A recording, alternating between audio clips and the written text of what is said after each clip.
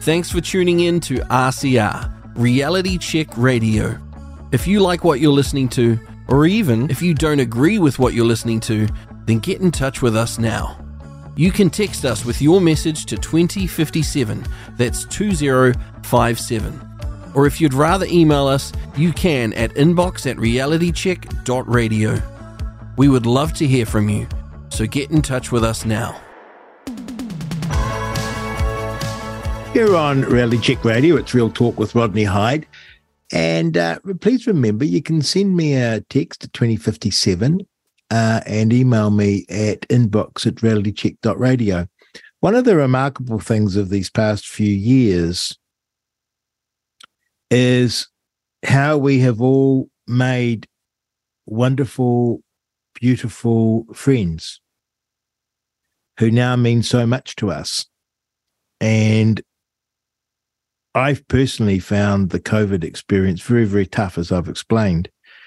And I lost a lot of friends and colleagues.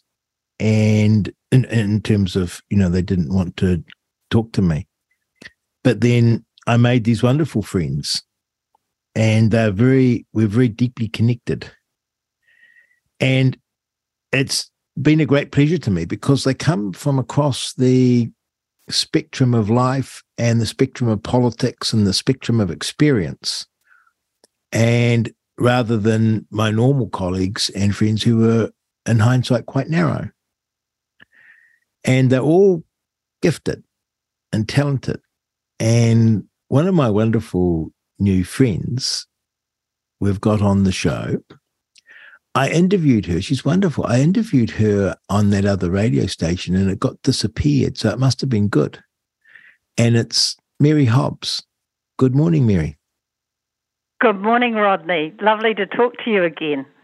Oh, you have no idea. And I should tell you so much. There's so much to tell about Mary, but you write beautiful books. Mary writes beautiful books with beautiful pictures, beautiful photos of New Zealand life, high country life, experience. And the books are a work of art. They're physically a work of art. And then the words and the photos are just gobsmackingly beautiful. You're a very, very talented woman. Oh, thank you, Rodney. And Mary's sorry? Oh, that's all right. I was just going to say, I always try to capture the spirit of the people or the environment that I'm working with. Well, it's wonderful what you do. And then probably what I try to do. She writes for the Daily Telegraph, and I came across her early in the COVID days, and she was writing these amazing columns, and still continues to this day. And they're very evocatively written, Mary. You're a very gifted writer, and you live in one of the most iconic parts of New Zealand. And you've lived there for how many years, Mary? Well, since I married my lovely Charlie, actually, in 1995. So since 1995, Mary's lived at Mount Cook. And Charlie, time, yes. Charlie is like a real New Zealand guy because he's a mountain guide. He is, mountain and ski guide, veteran mountain and ski guide, and he's done many expeditions to the most remote parts of the world. That's like every boy's dream to be that sort of guy, right? That's right. That's right. The action guys, for sure. He's like our Bear Grylls. Yeah, that's right. And when you say veteran, is that when you say veteran mountain guide and ski guide, does that sort of mean he's old now? Oh, he's eternally young at heart, but it means that he is very experienced. Yes, it's a lovely way of putting it. He's a veteran. It's what he's done. That's right. Yeah. And you must have known all the great climbers of New Zealand. I've known, yes, I have known a lot of really amazing mountain guides in my time, and outdoor people in all fields, actually. Because I had the magazine New Zealand Outside, I created New Zealand Outside magazine and published and wrote for that for 10 years. And yes, it contained listings of adventure operators and ecotourism operators throughout the country. And so one of my jobs was to go right throughout the country and meet with the adventure tourism operators and advocate for them, and to also be their voice. And as part of that magazine, we set up a trust as well that helped disadvantaged young people to get into the outdoors and to find maybe a vocation there too. That must have been quite extraordinary. You bring someone who hasn't been outdoors to the great New Zealand outdoors. That must have been quite a shock to them. Well, we'd give them an opportunity, for instance, invite people to write in and say why they might like to do an outdoor course, or have people write in for them, and if they didn't have the wherewithal to do it. And I remember there was one very traumatised young teenager, and we'd put them on outward. We'd pay for the outward bound courses, or that sort of thing, and that was a very rewarding part of the magazine that we had. I bet. I did made it very high quality, so that it would be something that could be gifted out. For instance, during the America's Cup years, we offered it to Westpac, I think it was, and bundled it with a discount card for Outdoor Adventures, and they ordered 20,000 copies of the magazine and distributed those as part of their America's Cup sponsorship. You're very entrepreneurial, aren't you? Well, we have to be, Rodney, to be able to survive in small business. And the other thing about you is you're a nurse. You were a nurse. I did train as a nurse, yes, and I thought I wanted to know the secrets of how to make people well, and I found it a very challenging environment for a number of reasons, but where I felt most at home, I guess, was advocating for the patients and being someone that could be there to back them up and help them. And but as I got through and I became a registered nurse, I did question, because the more senior you became, the more drugs and pills you got to give out, and there was a drug round after every mealtime, and I looked at these pills and I thought, right, well, I'm giving this to deal with that symptom, but then these two other drugs that this patient is having are to deal with the side effects for the first drug I've just given. So what are we doing here? Wow. And I felt very uncomfortable with it. And I was probably about 21 at the time. And I couldn't really justify myself being in a place that I didn't feel was making a positive difference. So I gravitated. I did a year's staff nursing in men's orthopaedic, which was fantastic. I loved that, mending broken bones. And then I went to do a year as a staff sister in coronary care. And that was where the buck stopped with you if somebody's heart stopped. So you just have to get it going again. And you were given all the powers that a doctor would have in those first few minutes until a doctor arrived, and senior cardiologist of the unit would give you a personal examination before you were okay to do all those things. So that carried a fair amount of responsibility, and it was also amazing. You got a wonderful voice of indeterminate age, and so I'm going to ask you just to locate in time when that would be. Oh, well, I Yes. probably wouldn't tell you, Rodney, because I'm just like Charlie, just eternally young. Yes. Well, you're also a little intimidating, you and Charlie, right? No, Yes. impossible. Because you climb mountains and stuff, right? Like I look up there and, I'm happy if I can climb the stairs to the calf. Well, Charlie's the mountain man. I have gone on expedition with him, and I have climbed mountains, that's true, and skied down them and loved it, because that takes a certain amount of confront, and when you overcome those physical obstacles, there's a special kind of fantastic feeling that you get, that you've overcome some personal challenges and come out the other end, and you're still alive. Yes. Yeah. And so I've been in the deep field in Antarctica where there's been a blizzard for 9 days, and you're sheltered in a Scott tent, and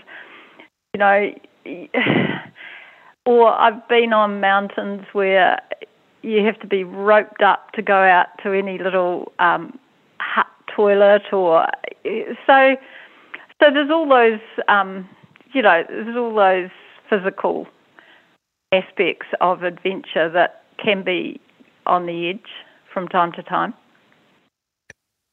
I'm reading a book called Deep Survival, and it's about how some people survive and some people don't when there's a big thing happening.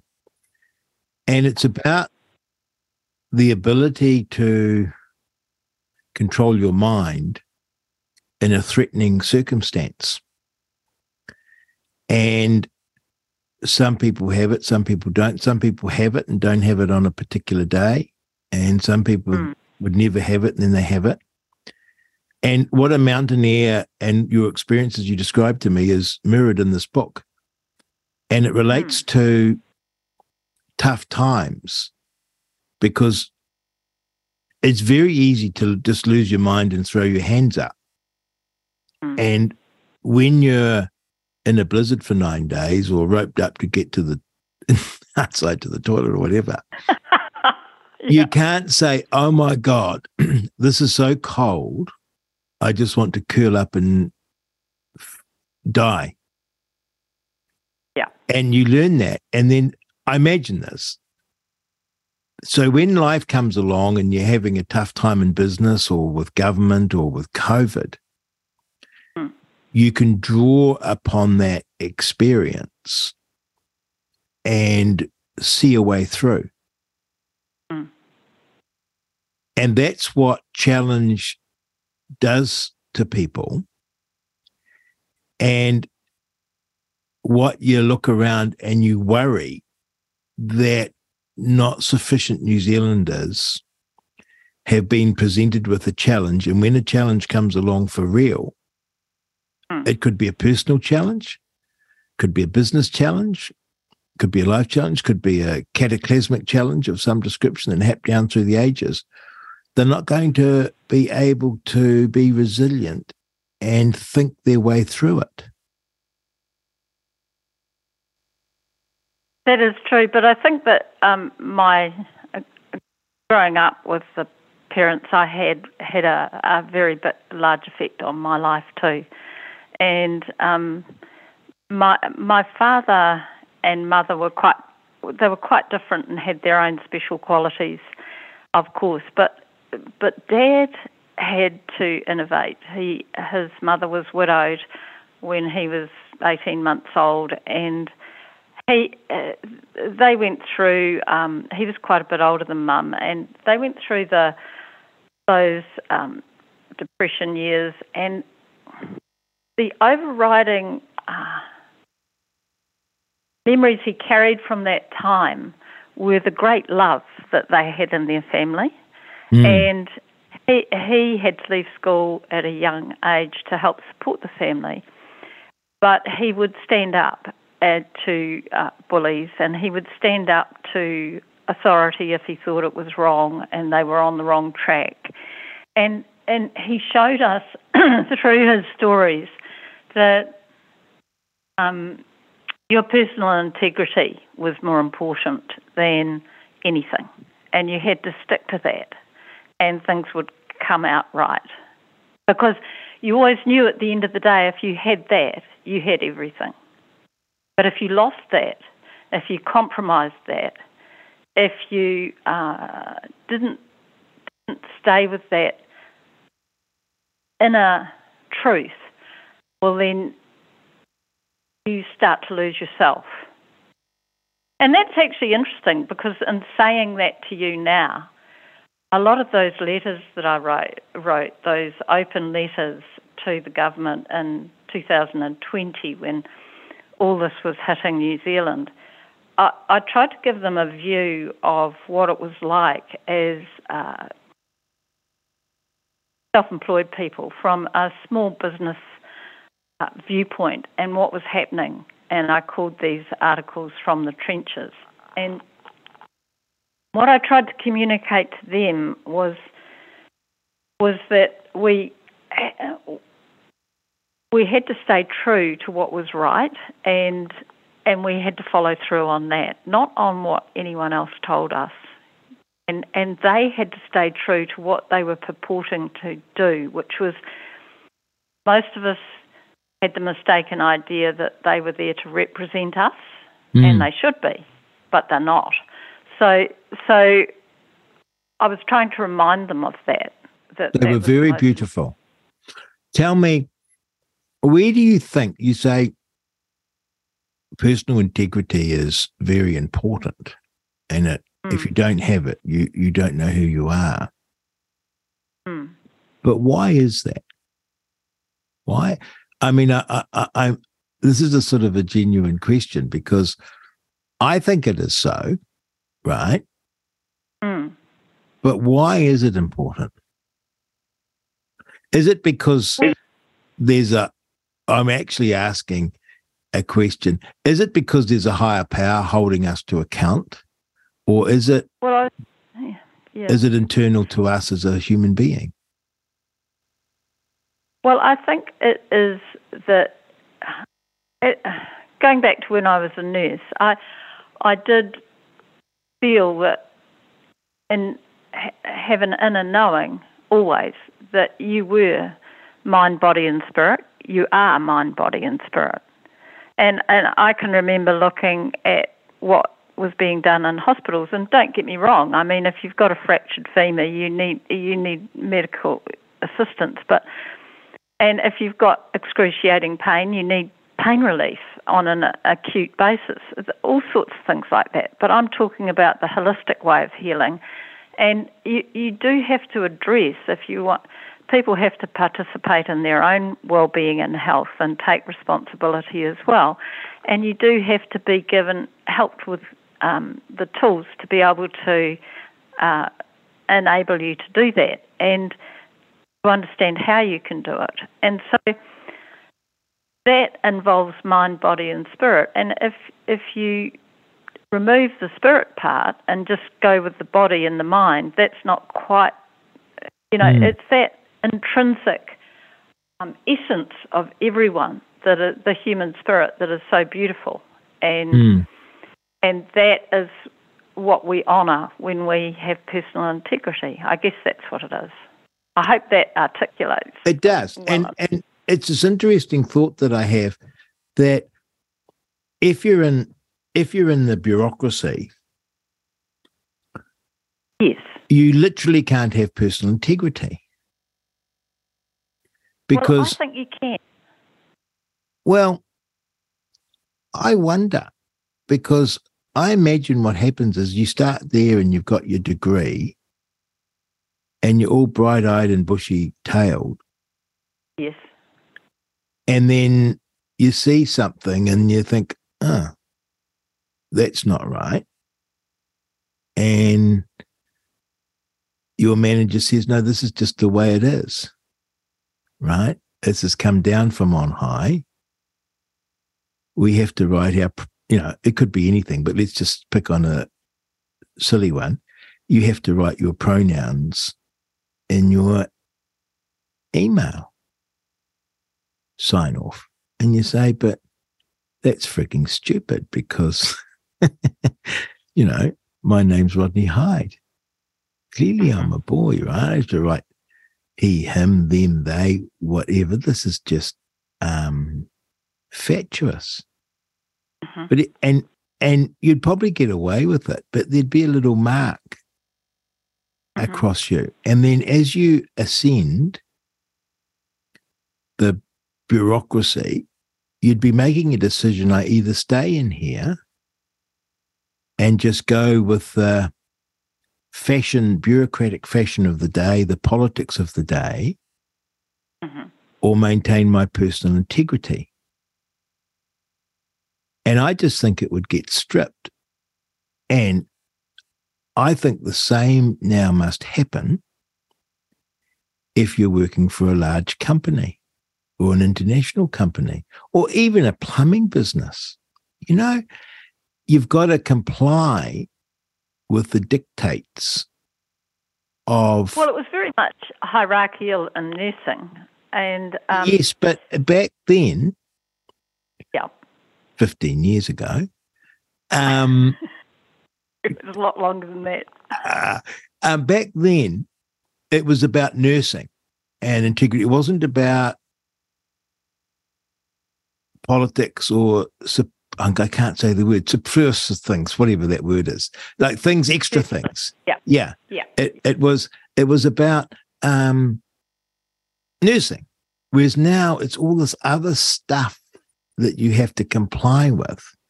And you're at Vodafone, right, or One New Zealand or Spark or whatever they are, and they suddenly decide that TERF should be deplatformed and we've got to be pro-trans, and they're tweeting this rubbish out, and you're sitting there and say, this is nuts. But you couldn't express that, right? Well, I mean, just going back to the nursing as an example, a surgeon's word was law and everyone had to obey it. There was no question. So I come on an afternoon shift and this wonderful man who'd had his pelvis crushed between two railway carriages and was with us for quite some time, always, no matter how much the pain, was always cheerful and lovely. He looked visibly distressed, and I said to him, Eric, what is wrong? And he said, it's nothing. He said, it's just surgeon's been in and he's ordered me out to Burwood, and it means my lovely wife won't be able to visit me for a day like she does, and I'll be out there for 3 months. And he was distressed. And I said, well, that's not going to happen. And he said, oh no, it's too late. The ambulance guys are arriving this afternoon, and indeed they did. So I went out to the balcony and I said to the boys out there, can we squeeze up, guys? And I told them the story, and they said no problem. So I went back to Eric and I said, it's all arranged. And the ambulance chaps arrived and they said, we're here to transfer him. And I said, no, he's not going anywhere. And they said, well, the surgeon's ordered it. And I said, that's all right, I'm on in the morning, I'll sort that out. And I had no idea at that time how I was going to sort it out, but I was going to, and Eric was going to stay. And so he did stay, and I did sort it out. But, there was it certainly gave pause for thought to question that amount of degree of hierarchy in those times. And of course. I often imagine... Sorry, carry on. Yeah. Sorry, you go. But you're no longer a nurse. I was then. Yes, but you didn't have a career nursing. I mean, my point is, it didn't work for you, and I think possibly, would you say, because of who you are? Well, I realised that the answers I was seeking weren't in nursing as such, but it was valuable information to have anyway. And I did my career. I spent probably another 2 or 3 years in nursing after that, and then I left. And have you often thought how you would have handled being a nurse in 2020? I would have been. I would have not been there. I would have been one of the ones that they would have stood down. But you would have been problematic before then, I suspect. Oh, definitely. Well, it's troubling. It's a whole troubling thing. This conditioning and this maintenance of your personal integrity, because I love this radio. It's been the greatest thing for me because I find I can just talk and I don't have a filter running over me that, I can't say that or I can't do that, which I do in normal conversation unless I'm with people who I know very, very well. And I notice it with my kids at school. So I explained to my daughters, son, that it's not a hard thing to explain, right? That there's no way on God's earth that a boy can become a girl. And there's no way on God's earth that a girl can become a boy. Right. And you can, put lipstick on a pig, but it's still a pig. Mm-hmm. And they understand that in 60 seconds, of course, right? But they say, Dad, you can't say that. And I say, what? They said, you can't say that. You'll be, this is at 11. You're a transphobe, right? It's tragic. And so you realize they're learning at a very young age now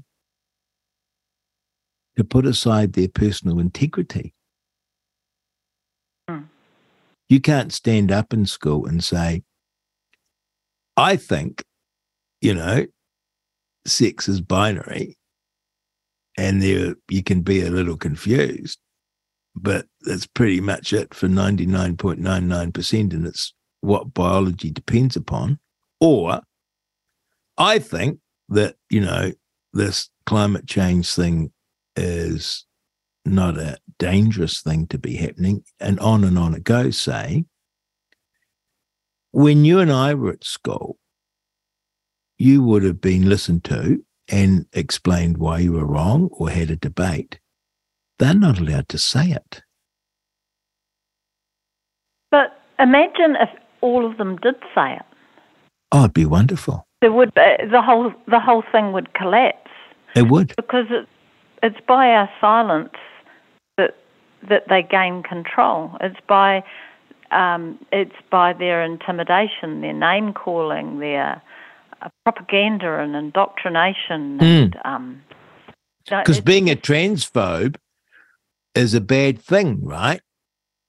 And being a climate change denier is a bad thing. Being a anti-vax is a bad thing. They create a name to label you. That's right. And avoid an argument. Yeah, that's right. And it's manipulation and it's mind control. But imagine if everyone stood up and said no. So some of us have to do that. Well, they did. To give us space. They did, didn't they? Stand up at one point and say no. That's true. And you and I remember, you and I were utterly shocked at the depth and breadth of the people standing up and saying no. You mean at Camp Freedom? Yeah. Yeah. I mean, it was amazing. Huge. Great. It was amazing. And I look, the government of the day and the opposition of the day and the officials of the day and the news media of the day, I think were terrified. Because how do you run a country when there's something like 30% not consenting to be governed in this way, or not agreeing with the news as reported? Mm-hmm. I mean, it was mind-blowing, and it's still there. And it will never go away. Never because go it was away. our stand for freedom. Yeah. And it was a pivotal moment in our history as New Zealanders. And it was, attending Camp Freedom at that time was a medal of honour in many ways for everyone. Mm. And it was to be there and to be part of that and to stand for what was true and right is something none of us will ever forget. Mm. And it was so lovely. It was, and I knew we had to go because I wanted to physically see with my own eyes what it was like. I wanted to experience it so that I would know when anyone tried to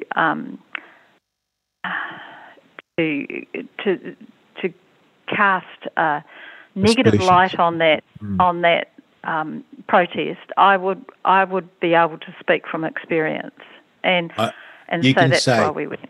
You can say I was there. That's right.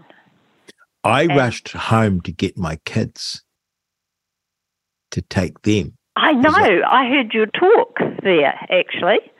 And you did. You said you were coming back to bring them to camp.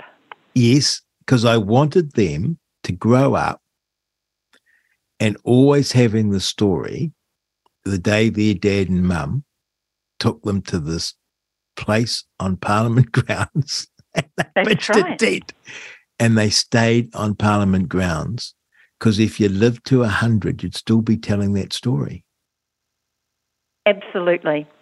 And do you know, Rodney, just as you're saying that, I realise you were obviously the leader of ACT at one stage, you made many speeches in Parliament, but that speech and those speeches that you made on the grounds in front of Parliament were probably the most important in your life and the most important in the lives of New Zealanders who heard them. Oh, that's very kind. Isn't that lovely? I mean, the fact that was where you gave your most important speech. I believe it was. Interesting. And I believe it was because it was pure.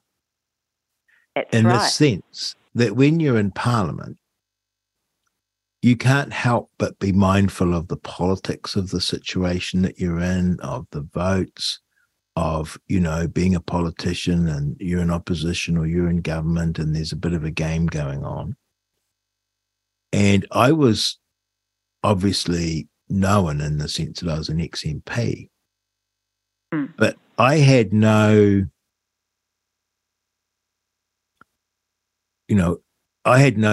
horse in the race other than as a New Zealander. And you couldn't move into that village without being deeply moved.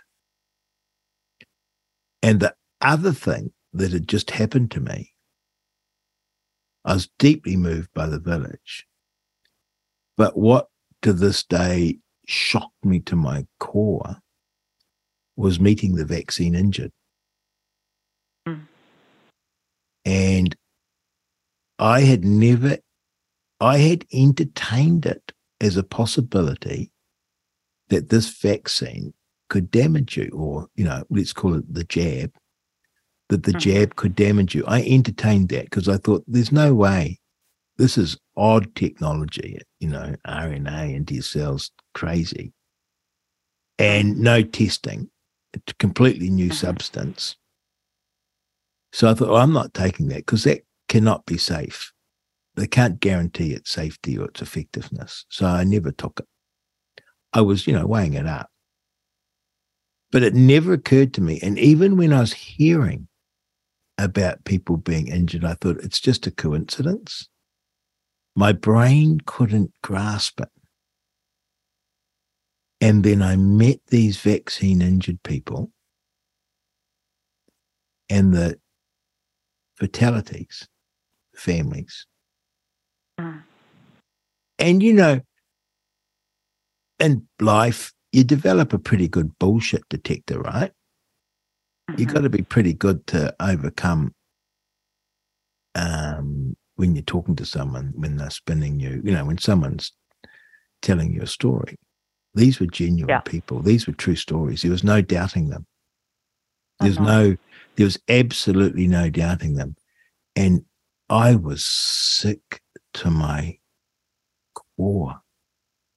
And I couldn't get over in that day the monstrosity of telling people, have this or lose your job, your career, your house, and your family. Have this. And these people had that, being told by bosses, boards of corporations, prime ministers, politicians, health experts, doctors, it's safe and effective. And they quickly discovered it wasn't. And rather than us embracing these people and saying, oh my God, you know, what's happened here? You know,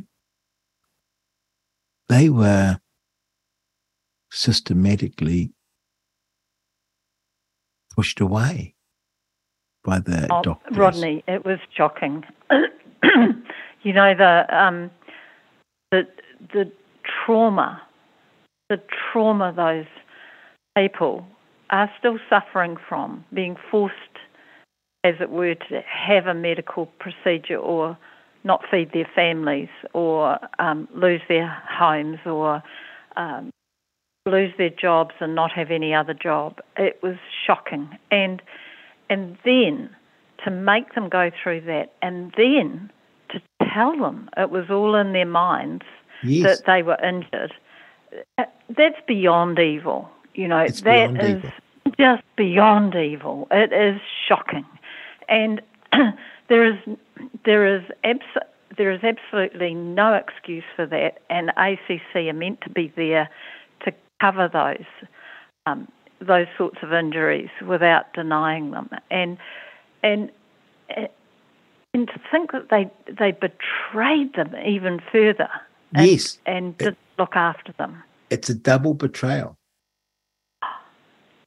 Treason. No other word for it. I will never vote for the existing parties. Ever. And I can't vote ACT for what they did and how they've treated the vaccine injured. And I have a vote for the party that will promise, at the very least, a select committee inquiry where the injured and the families of the dead can speak. And be compensated.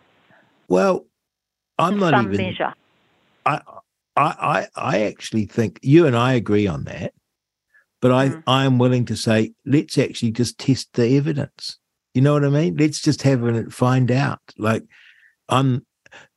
I've made my mind up. I don't know the extent of it, but let's actually find out. It's this idea that we're not allowed to even inquire into what the hell has gone on here and happened, when clearly the government admits some died, right? And it was caused by the vaccine. They've admitted that, yes, some people had myocarditis and pericarditis. Yes, that's happened. So if that's happened once, twice, 10, 20 times, and you and I know it's much more than that, that's grounds for a proper inquiry. And you can't compare tragedy, but look at what we did over Pike River. And that was a terrible tragedy, terrible for the families. But this is a Pike River times how many fold? And this is a Pike River where you didn't choose to go down a mine. You were forced to go down the mine. And it was adults that went down the mine, not children. And these bastards did this to kids. And that's what that day when I gave that speech, I was crying. I was crying for the people who were treated in that way. And I was crying for my country. Oh, yeah. Yep. And I haven't stopped. Well, I haven't stopped, Mary. I haven't stopped. No, I understand it. It's a very large issue to confront. It is. It's so evil. It's almost not able to be you have difficulty confronting it. Well, I can understand my friends and colleagues and neighbours and my community literally sticking their head in the sand because it's so difficult that, they've been jabbed, the kids have been jabbed. Oh, my God, what's all this mean? But I expect our authorities and political leaders to be able to confront reality, deal with problems, right? Be upfront. And when you say this personal integrity that is so near and dear to you and how you were brought up, and how if you don't have this personal integrity, you're not a human being. You can't have self-respect. How on earth do these people that populate our news, whether they be health officials or politicians, where's their integrity? I know. I don't know where it is, but where's the integrity? Sometimes we can feel more brave than at other times too. That's true. That's true. There's not a. It's not a sort of a black versus white. No. You can stand up and speak out, and you can choose your time, and you can. But if you stay true to what is true for you, I think that's a very good line in the sand. And if you see, the other thing we were taught when we were children was to stand up to bullies and to, like I say, and to authority when it wasn't right. And we were always told to use our common sense. Think with your head. And of course, sorry. Yeah. So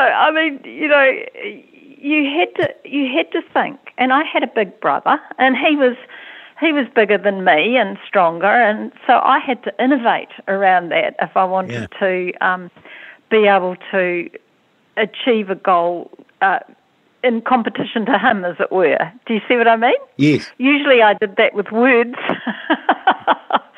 but you see, each of us has our own strengths, Rodney, and it may not be everybody's strength to stand up and speak out, but they might have a strength in another area, and that doesn't mean to say that it's not equally important. Well, that's how I see it too. Like I couldn't do much fighting, but I always say to people, I'd just lie down in front of the police, or I don't mind. I'd just lie there, and they can kick me a bit, and but that you would do that. By the way, I think the Kelly J. Keane event was extremely big in New Zealand politically. It was. And I think... just going back... Sorry, yeah. I was just going to say, but just going back to standing up to bullies, it doesn't mean that you have to stand up physically to bullies. No. You can stand up by speaking out. Yes. And in fact, That's all it needs. That's right. And as you say, there's more of us. There are more of us than the bully, and it's the kids that are standing around watching the bully that are equally as culpable because they don't stop it. It's the same in an office. If there's a man being inappropriate or a boss being inappropriate in whatever way, it's the people that watch it and don't say anything. That's right. And it all exists. It all exists.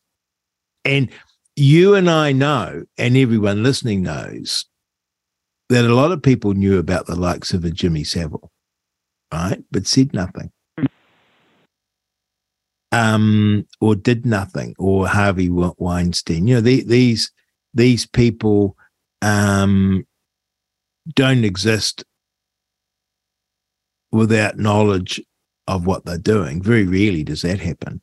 I mean, it's known because of their behavior.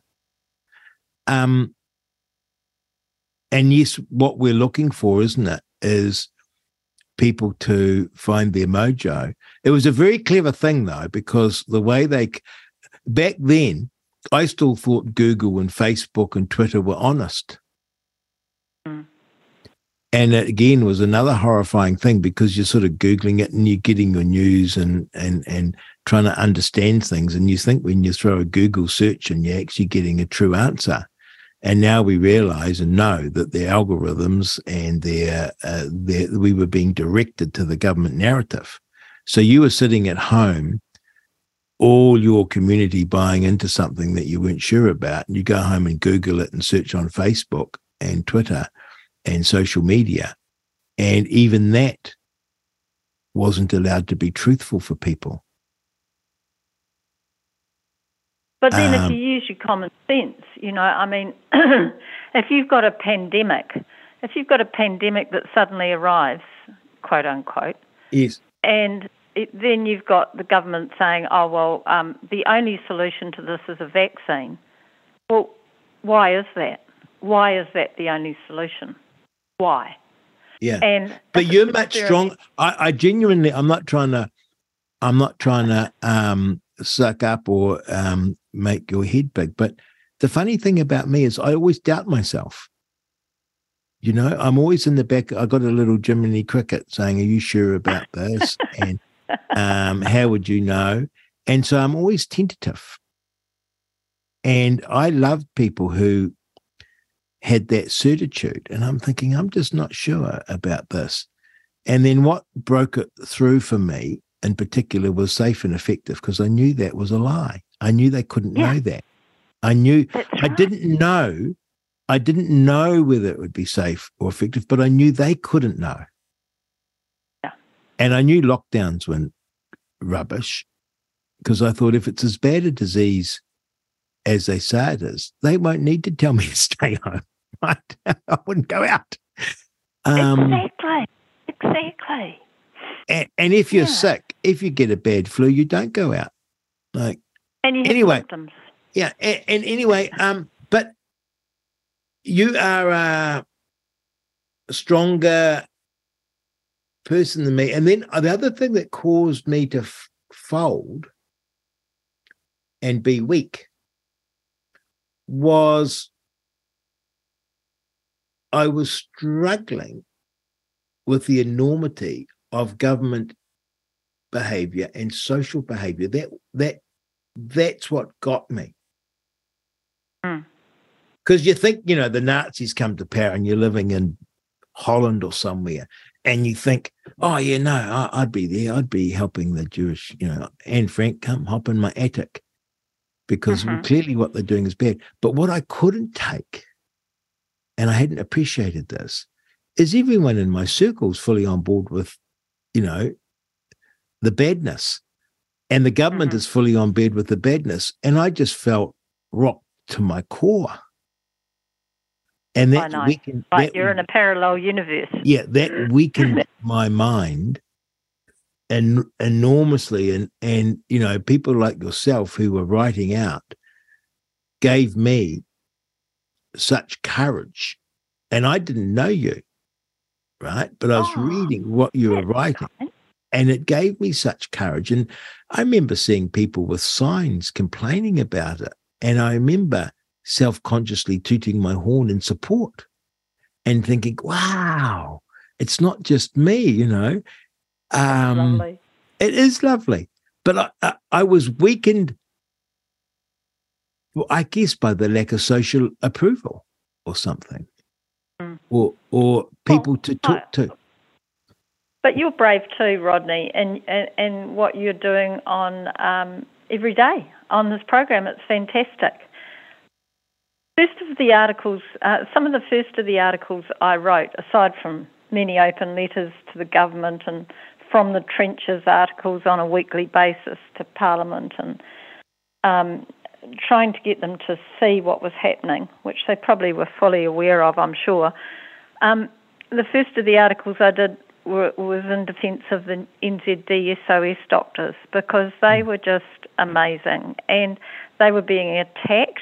And so I wanted to come in and help support them through articles that I did in defence of them.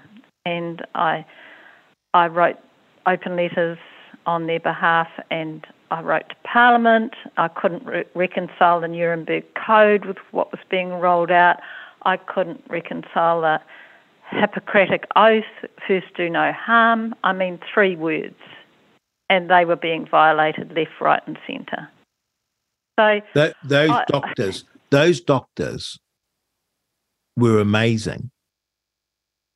Totally. And in hindsight, right, what's really shocking is every other doctor. And imagine if they all stood up and said, no, we're not doing this. This is wrong. Imagine. It would all fall into bits. It doesn't even require you to be against the jab. All it requires is for you to say, I use my training and my judgment in advising my patients, and it's not for the government to tell me that I'm wrong. Right. It's not a political question. Right. And of course, I don't remember the name, but there was a poor doctor who got lacerated in the media and deregistered for saying, if you're pregnant, don't get the jab. Yeah, and I think it was Matt Shelton. Yeah. Oh, okay. I didn't realise that. Wonderful man. But I mean, so history has proved him absolutely right. Right. There were, at that time, there were no trials. They hadn't even done anything about pregnant women. So they didn't. There were only witch trials for those who spoke out against. Yes. And now we know that it's not a good idea. Right? That's right. I mean, here we are, we're talking about all of this, and I didn't intend to, but it's such a staggering time. And I have, funnily enough, nothing but love in my heart, and I do like to hear from people who disagree with me. And I never want to shut anyone down or prevent them from living their life. And yet the other side are desperate to do it to me and to you. Well, that makes them right, and it means that they don't have to confront what's really happening. Yes, but you know whether if their argument was correct. Yeah, but if you come late to the party, I mean, it's okay. You know, of course everyone has their own journey, and everyone is on a different stage of that journey. Yes. And you know, you might interview on the radio, and I might write articles, but other people can just quietly speak to their friends. And word of mouth is a fantastic thing, you know. Each of us, I really believe each of us has a gift in these lives we are living. And when we find it, it's very hard to ignore following along that that path. That well, you must have felt too that you were put on earth and trained as you were for a purpose, because your nurse training, your experience of very harsh physical and mental resilience and the mountaineering and whatnot. And then your writing. I always had a guide with me though. And well, you married one, yeah. You if I'd married Charlie, I would be an experienced mountaineer by now too, wouldn't I? Oh, but no. I'm a very amateur. No, Charlie's I know man. I know. Yeah. Charlie's a man. I'd marry him too if I had the chance. But I would. So all your writing ability, your understanding of medicine, nursing, your courage, your resilience, it all came together in your writing, didn't it? It did, actually. And I do feel that I've been path that I've been on, and I can draw on those skills to be able to do what I can to help now positively, And even your dad. Very strong influence. Like he lost a job, which I've probably told you, when he was a young teenager. He lost a job his family needed because he called business manager a liar, and he was a liar, and he was told to apologise or he'd lose his job. And he refused to apologise because he said I was a liar, and he made the other employee lose his job. So Dad was without a job.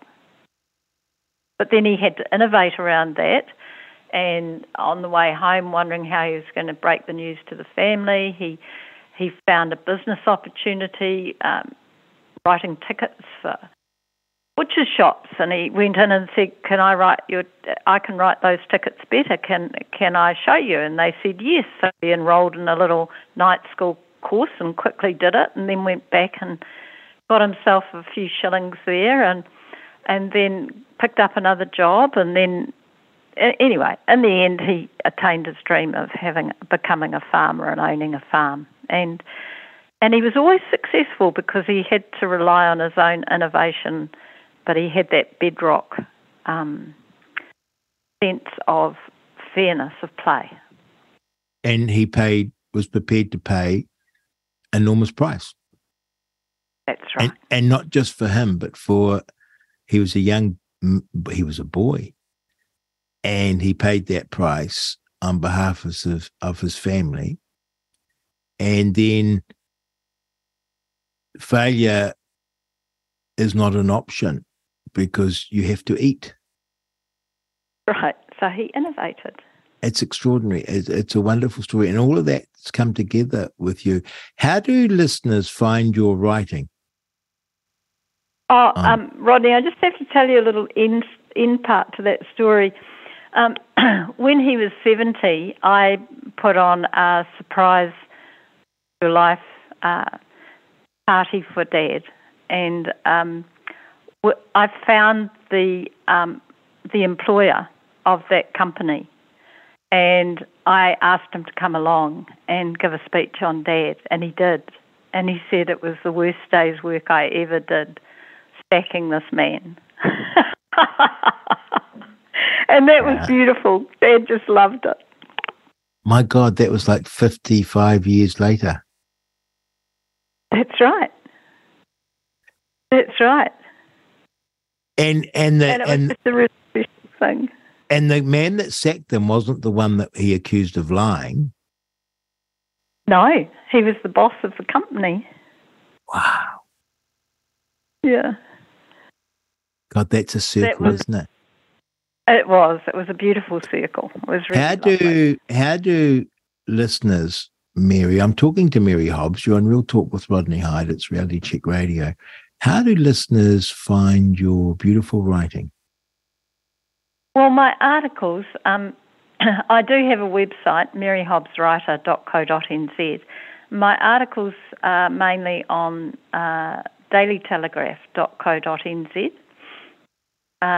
There's a wonderful editor there, and he does great work trying to bring a balanced view, and he has many articles that are really excellent. He's somebody you should interview, actually, Rodney. He's a great person. I will.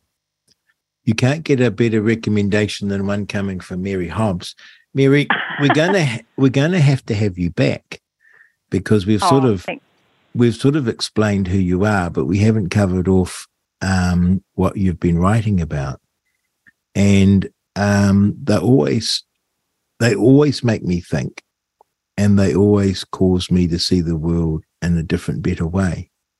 And I appreciate them enormously. And it'd be great to have you back. And you have a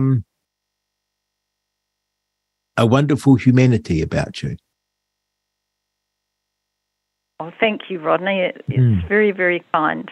Well, very kind to feel very blessed to know you. We've been talking to Mary Hobbs.